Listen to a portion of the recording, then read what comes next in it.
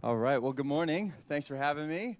And it's always an honor to be here and to teach God's word. So thank you for having me. I'm here with my wife, Hannah. She is always faithful to come with me, to travel up here, and we're excited. So thanks for having us. All right. Well, if you have a Bible, we're going to be in 1 Samuel chapter 4.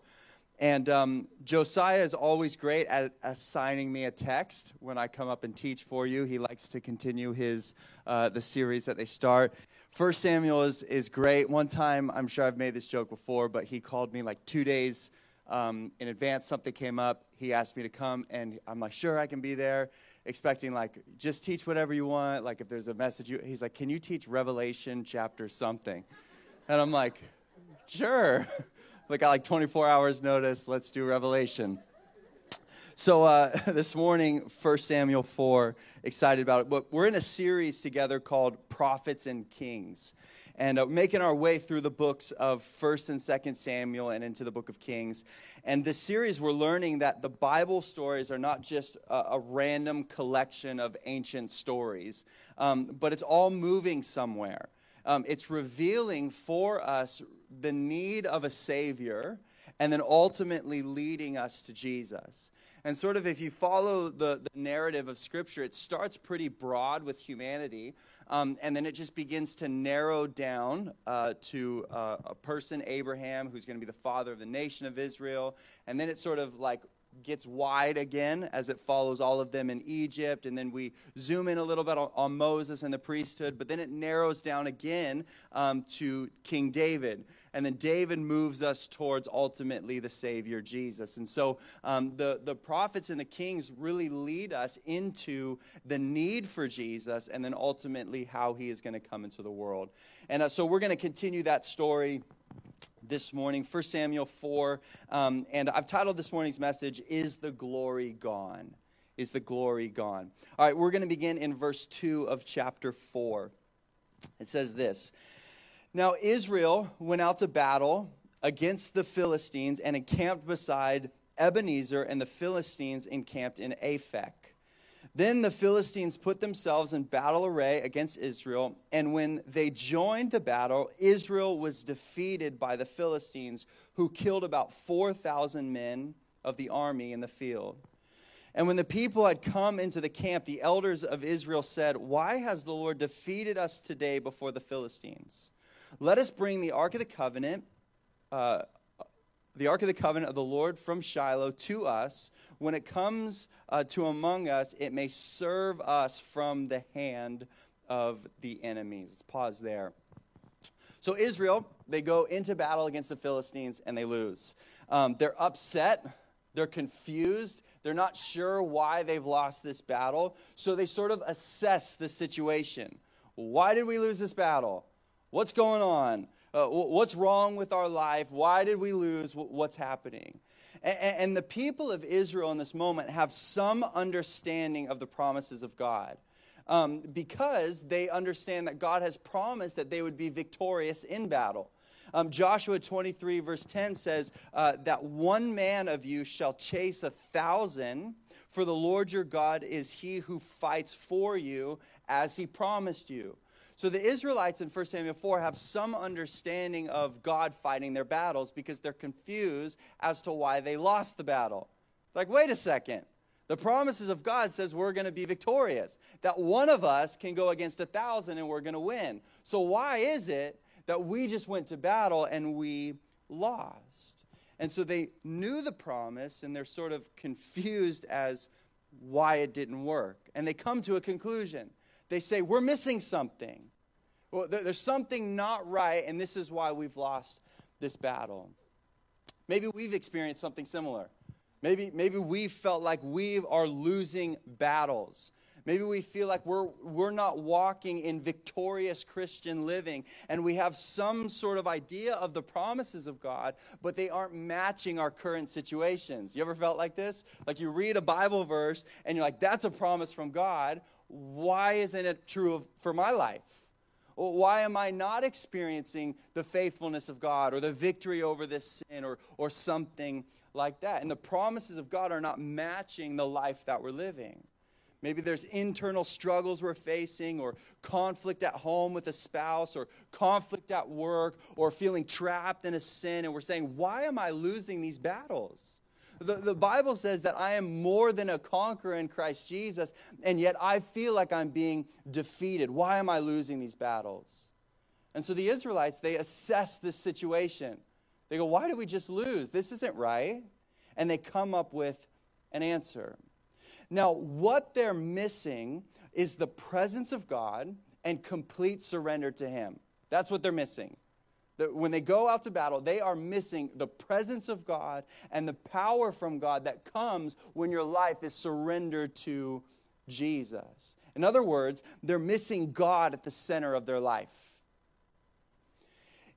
In these chapters, what we're going to sort of see as we move through it is we see 3 wrong thoughts about God's presence and God's glory. We're going to see 3 wrong thoughts about God's presence and God's glory. Their views on God's presence, though, what we're going to see as we move through here, are actually common ones that we can hold, that can cause us to miss out on God doing real transforming work in our lives. We're going to see 3 wrong views on God's presence. And although they're wrong, they're actually quite common.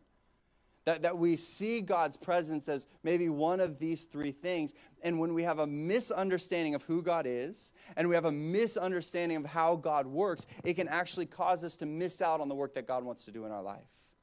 And so we're going to move through these things, and we're going to see 3 sort of views that they have, and I'll sort of give them to you, and then we'll break them down. They view God's presence, 1 as a commodity, 2 as completed, and 3rd as a curse. That's what we're going to talk about. God's presence either as a commodity, as completed, or as a curse. So the first one, let's talk about this, God's presence as a commodity. So let's continue in the story. So they lose the battle. They go, hey, we're missing something. They go, I know what we're missing. We're missing the Ark of the Covenant. So verse 4, it continues. So the people sent to Shiloh that they might bring from there the Ark of the Covenant of the Lord of hosts, who dwells between the cherubim. And the 2 sons of Eli, Hophni and Phinehas, were there with the Ark of the Covenant of God. And when the Ark of the Covenant of the Lord came into the camp, all Israel shouted so loudly that the earth shook. Now, when the Philistines heard the noise of the shout, they said, what does the sound of this great shout in the camp of the Hebrews mean? Then they understood that the Ark of the Lord had come into the camp. So the Philistines were afraid, for they said, God has come into the camp. And they said, woe to us, for such a thing has never happened before. Woe to us, who will deliver us from the hand of these mighty gods? These are the gods, this is the Philistines talking. These are the gods who struck the Egyptians with all the plagues in the wilderness. Be strong and conduct yourselves like men, you Philistines, that you do not become servants of the Hebrews as they have been to you. Conduct yourselves like men and fight. So the Philistines fought, and Israel was defeated, and every man fled to his tent. There was a very great slaughter, and there fell of the Israelites 30,000 foot soldiers. Also, the ark of God was captured, and the 2 sons of Eli, Hophni and Phinehas, died. Okay, so you following so far? The Israelites go to battle, they lose. They go back and they assess. Like, why did we just lose this battle? What's going on? I thought we were going to be victorious. I know we're missing something. We're missing the Ark of the Covenant. Now, the Ark of the Covenant was the vessel that represented God's presence on earth. The Ark stayed in the tabernacle in the Holy of Holies. It would be moved by the priest when the tabernacle was moving. But apart from that, the Ark of the Covenant would remain in the Holy of Holies, in the tabernacle, only to be seen by the high priest once a year on the Day of Atonement. The Ark has gone to battle in the past with Moses and Joshua, but it was while the tabernacle was moving. So the Ark of the Covenant primarily stayed in one location. It stayed in the Holy of Holies, in the tabernacle. when the tabernacle moved, because the tabernacle was the temporary dwelling place for God, when the tabernacle would be taken down as they journeyed really from Egypt into the promised land, then the Ark of the Covenant would be moved as well. The Levites or the priests would carry the Ark of the Covenant. Usually it would lead them as they're journeying from one place to another. But for the most part, the Ark of the Covenant stayed in the Holy of Holies in the tabernacle. You with me? This type of situation for them to just bring the Ark of the Covenant into battle was pretty uncommon. We know this because even the Philistines say so. They said in verse 7, this has never happened before. This has never happened. Where all of a sudden the Ark of the Covenant, God, they say, is in the camp with the Israelites, and it's going to come to battle with them. But here, in desperation, the people of God come up with an idea to bring the Ark of the Covenant into battle, and then they lose.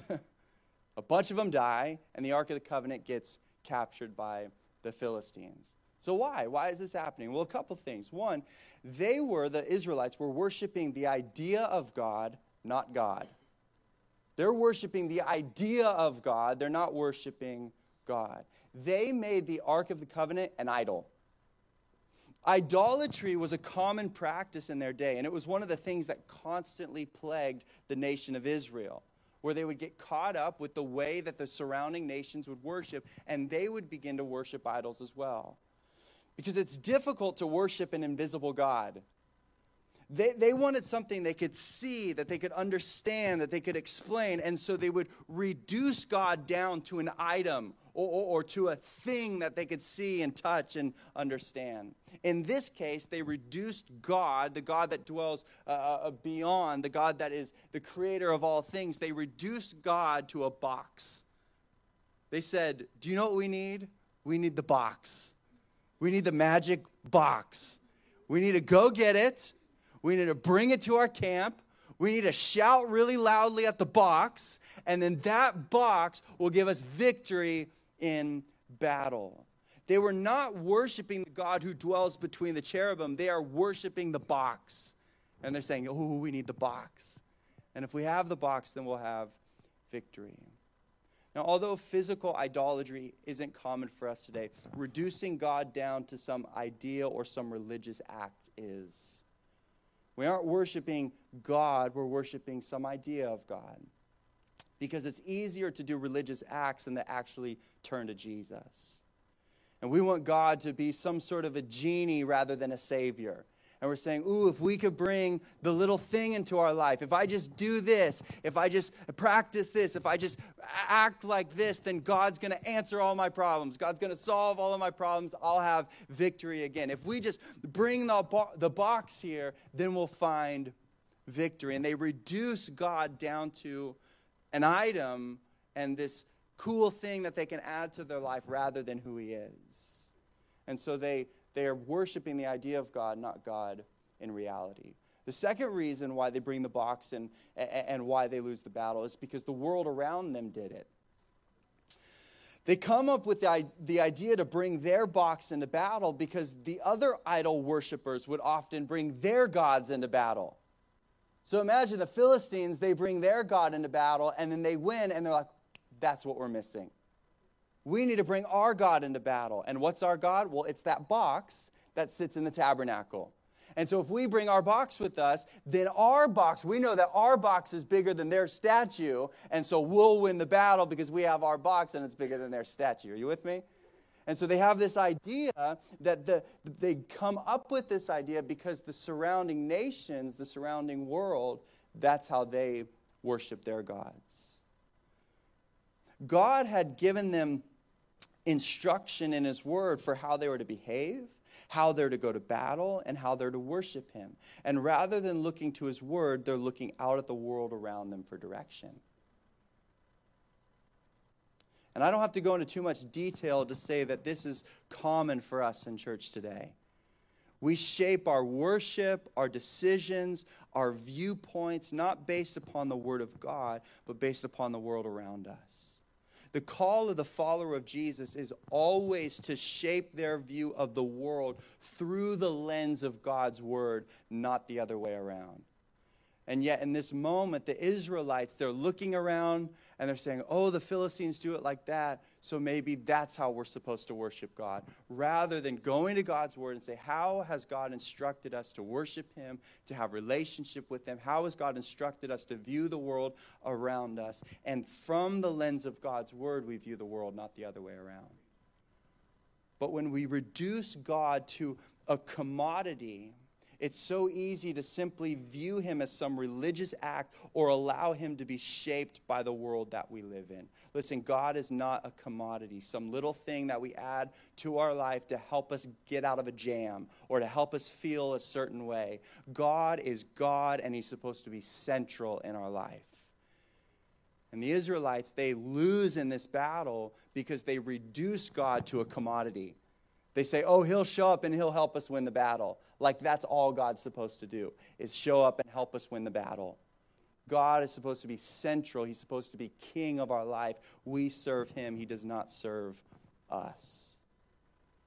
All right, so the second thing we see is the viewpoint of God's presence. The first, in this group, we see him as a commodity, something we just add to our life. The second thing we're going to talk about is somebody views God's presence or God's glory as completed. We're going to jump down to verse 19. In between verses 12 through 18, the news of the Israelites losing the battle, the news of the two sons of Eli dying and the Ark of the Covenant being captured, that news gets brought to the high priest Eli. And we're told that he hears the news of his son dying, the ark being captured, and he falls out of his chair and dies because he was old and heavy, is what the verse says. So he hears the news, he's shocked, he falls out of his chair, he's overweight, he's old, and he dies. And then that's just kind of the end of him. We're like, all right, Eli's gone. And then verse 19, we hear another person's view of the glory and the presence of God. Now, verse 19 says, now his daughter-in-law, that's Eli's daughter-in-law, Phinehas' wife, was with child, due to be delivered. And when she heard the news that the ark of God was captured and that her father-in-law and her husband were dead, she bowed herself and gave birth, for her labor pains came upon her. And about the time of her death, the woman who stood by her said to her, do not fear, for you have borne a son. But she didn't answer, nor did she regard it. Then she named the child Ichabod, saying, the glory has departed from Israel, because the ark of God had been captured, and because of her father-in-law and her husband. And she said, the glory has departed from Israel, for the ark of God has been captured. This woman's view of God was that his presence and his glory had departed and had been completed. She was with child, and she names him Ichabod, which kabod was the Hebrew for the word glory with this negative prefix. So literally it means no glory, or the glory has departed. When she looks at the world and all that has happened, it's easy for us to understand why she thinks like this. She's looking out at the world and she's saying, where's God's glory? It's over. It's done. It's departed. She's looking out. She's seeing social unrest. She's seeing crime is running rampant. Everyone is doing what is right in their own eyes. Idolatry has taken over. They just lost another battle to the Philistines. The Ark of the Covenant has been taken captive. Her husband is dead, and the high priest is dead. The glory is gone. Where is the glory? Where is God? What is happening? And she's looking at the situation. She's looking at what she's feeling. She's looking at the world around her, and she's saying, God's glory, it's not here anymore. He worked at one point. He was doing miracles at one point. He was moving on behalf of his people. The Israelites truly were God's chosen people, but those days are behind us. Well, let me ask you a question. Is the glory gone? Is God's glory gone? Just if you have a Bible, if you would just put a finger in where we are. And this is sort of what we've covered so far in the Bible. And she's saying God's glory is gone. She's saying that the story is over. It's completed. There's no more glory left in God. It's over. But I just wonder, when we look at our Bible, is there glory left? Like, is God done? Is the story over? I mean, we haven't even scratched the surface yet of all that God's going to do, all of the power, all of the glory of God. And yet she's looking out at her world and saying, oh, it's over. The miracles that God has done, the way that God's worked, that was cool, but it's done. God's not going to do anything like that again. There is still so much glory left in the Bible. We will meet in just a few chapters King David, who will establish the nation. Then Solomon will build the temple. Pretty soon we're going to meet Elijah and Elisha, who were some of the greatest prophets in Israel's history. Then the writing prophets will show up and prophesy of a coming Messiah and kingdom. Then the Messiah will show up. He will do many signs and wonders. He will preach of the kingdom of God. And then he will die for the sins of all humanity, providing atonement for all that would believe. Then Messiah will rise from the dead, displaying the fullness of his power and glory. From there, a group of about 12 men will be commissioned to share the gospel. The Holy Spirit will pour out on about 100 people in an upper room, and the church will be birthed. And against all odds, the gospel message will spread to the whole world. Rome, which was the biggest empire the world had ever seen, will become a relic, and the gospel will transform the world from that point on. Has the glory left? Is the glory of God done? We haven't even gotten started yet. And yet her view of God is saying it's all in the rearview mirror. The best days are behind us. That God doesn't work the same way as he used to work. Can I encourage you this morning that God is still God? His glory is not in the past. The miracles that we read about, the ways that God works is not in the past. That God is still the same yesterday, today, and forever. And we can trust that what he started, he will complete. And we can have confidence in who he is. It is far too common to view God in light of our present circumstances. We think that our situation or the world that we live in or the feelings that we have are the measure of who God is and his glory. God's not done yet. He's faithful to complete what he started, and he's not shaken or changed by what we see or experience. Let me encourage you. You can't view God by your current situation. You can't view the way that God works by what you're walking through right now. Now, I'm not trying to minimize what you're walking through. I'm sure many of us have struggles and difficulty, and maybe this has been the most difficult season of our life, but that doesn't change God. God is still faithful. God is still in control. God still wants to move on your behalf. God still wants to show up and do exactly what he does. And so this person, as she looks around at the world and she says, well, God's glory is completed. It's done. It's never going to be the same. If only she could see how wrong she was. If only she could see how God was going to move and do beyond what she could ask, think, or imagine. So we see God's presence or God's glory being viewed as a commodity, something that we just add to our life to help us get out of difficulty, or we view God as completed. He used to work, but he doesn't work in my life anymore. And then the third thing we see is people view God's presence as a curse. So we're moving into chapter 5 now. The story continues. Look at verse 1. It says, then the Philistines took the ark of God and brought it from Ebenezer to Ashdod. And when the Philistines took the ark of God, they brought it into the house of Dagon and set it by Dagon. And when the people of Ashdod arose early in the morning, there was Dagon, fallen on its face to the earth before the ark of the Lord. So they took Dagon and set it in its place again. And when they arose early the next morning, there was Dagon, fallen on its face to the ground before the ark of the Lord. The head of Dagon and both the palms of its hands were broken off on the threshold. Only Dagon's torso was left of it. Therefore, neither the priests of Dagon nor any who came into Dagon's house tread on the threshold of Dagon and Ashdod to this day. But the hand of the Lord was heavy on the people of Ashdod, and he ravaged them and struck them with tumors, both Ashdod and its territory. And when the men of Ashdod saw how it was, they said, the ark of the God of Israel must not remain with us, for his hand is harsh toward us, and Dagon, our God. Okay, so the Dagon was one of the Philistines' gods. And so they capture the ark of God.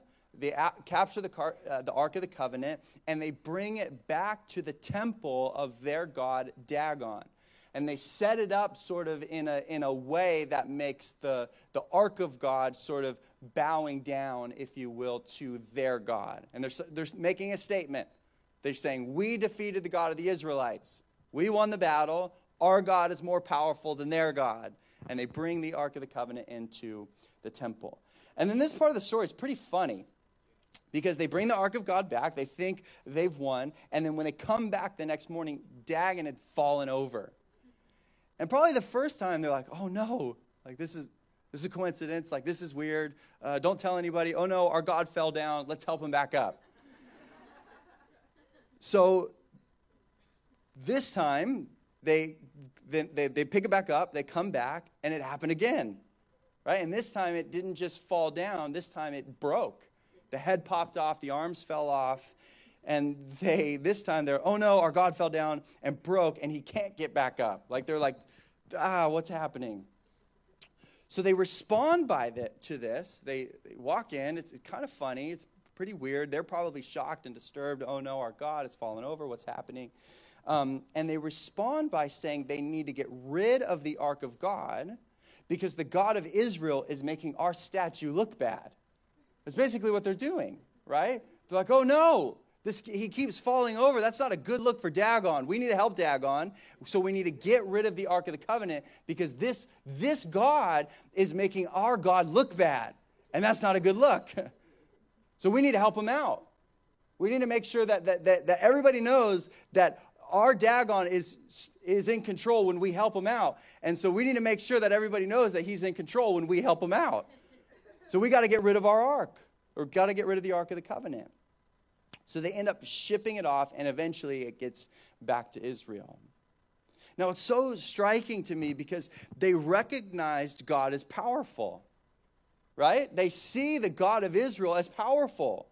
They are even confronted with the fact that the God of Israel is more powerful than their God. So not only do they see that the God of Israel is powerful, but they also see how inferior their God is. The thing that we're worshiping can't even stay upright in the presence of their God. And they recognize that the God of Israel is more powerful than their God. But even though they see God as powerful, they don't think he's worth serving and surrendering to. They would rather continue to worship their inferior God than serve the obviously real God. Think about that. They're confronted with the reality of the God of Israel. He is more powerful. He is the God over every God. He is the King of kings. He's the Lord of lords. He's the creator of all things. And they're confronted with that reality. They're confronted with the truth of who God is. And they would rather continue to worship their inferior God than serve the obviously real God. And the reason, I think, is simple, is because serving the real God requires life change. With their God, their statue God, they can just live however they want. He's got no power over them. He's a statue. They made him. They help him. If they change their worship, that means they have to change how they worship. They have to change how they live, how they behave. It means they actually have to follow God. The nice thing about idolatry is that you just make yourself God. Right? That's the beautiful thing about idolatry. Is you just say, okay, this idea is God, and what does it say? How does it need to be worshipped? What does it want me to do? Well, it wants me to do whatever I want to do. That God just wants me to live however I want to live. And so it's easy to worship idolatry because really you just make yourself God. And so we have Dagon here. He's our God. What does that mean? It means I get to do whatever I want. It means I get to live however I want, go however I want, worship however I want, just live my life because Dagon's God and he just wants me to be happy. And so when they're confronted with the true and living God, when they're confronted with who God is, they have to make a choice. Do we want to keep serving ourselves, or do we want to serve a God that is real? And that requires life change. Because the true and living God moves and speaks and directs and corrects. The true and living God requires surrender and service. And many people do the same thing. They view God as a curse. Rather than recognizing that God is God and turn to him and experience all the plans and all the goodness and all the freedom and all the hope that's found in him, we would rather stay away and stay the same. We don't have to take up our cross and follow Jesus. It's easier to worship a dead idol than a living God. But the true and living God, the God of the Bible, Jesus Christ, calls us to follow him and allow him to change and shape us into the people God desires for us to be. Many of us, we find ourselves confronted with the reality of who God is. And you kind of get to a crossroads whenever you're confronted with the gospel.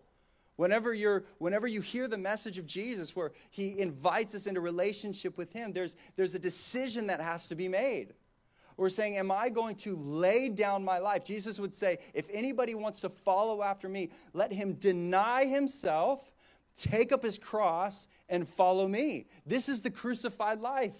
This is where we say, no longer am I in charge. No longer am I God. No longer am I king, but I am bowing myself down to King Jesus. And I'm saying, now I'm going to live in the way that he wants me to live. And that requires life change. That requires surrender. That requires transformation. And yet so often it is easy for us, even when we're confronted with the reality of God, we would rather choose an inferior God. We would rather choose a dead idol than serve a living God. When we're confronted with that, where do we find ourselves? Are we going to willingly say, okay, do you know what? I'm not God. I'm not in charge. I don't have it all together. I don't have all the answers. I'm inferior.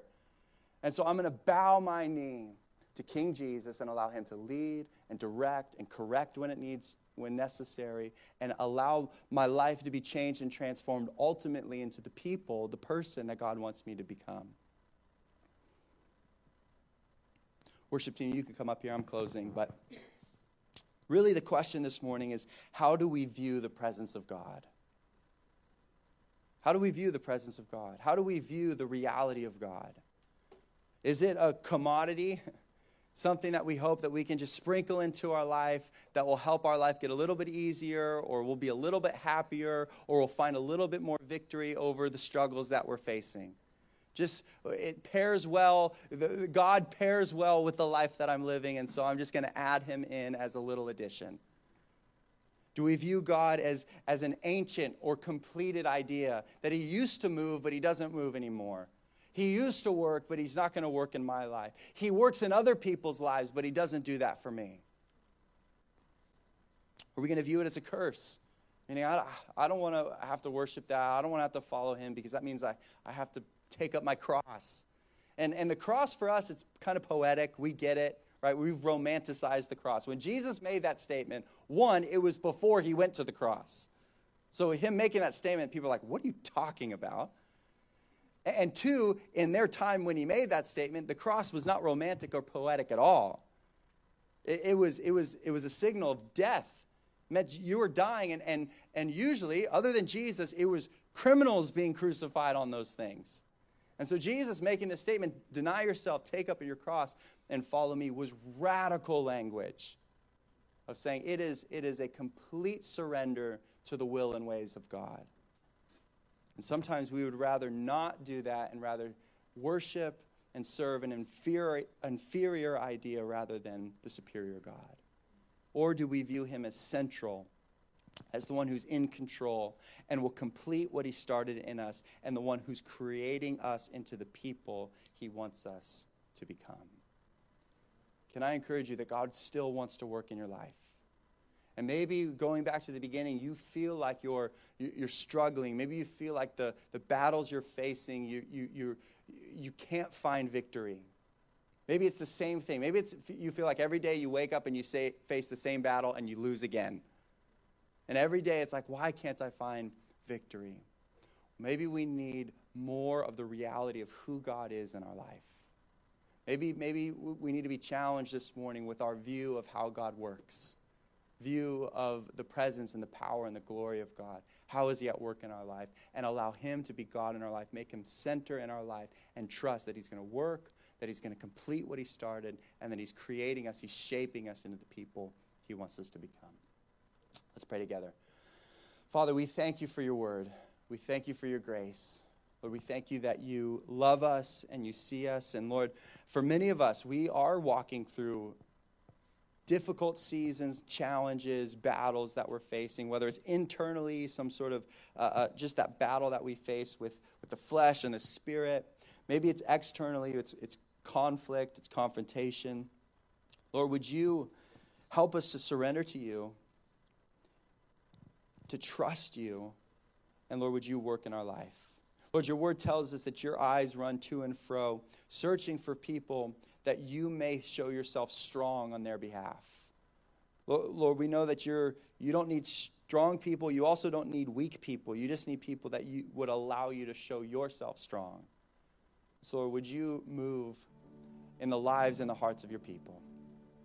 We love you, God. We thank you. It's in Jesus' name. Amen. Amen. Well, let's stand together. We're going to worship God together.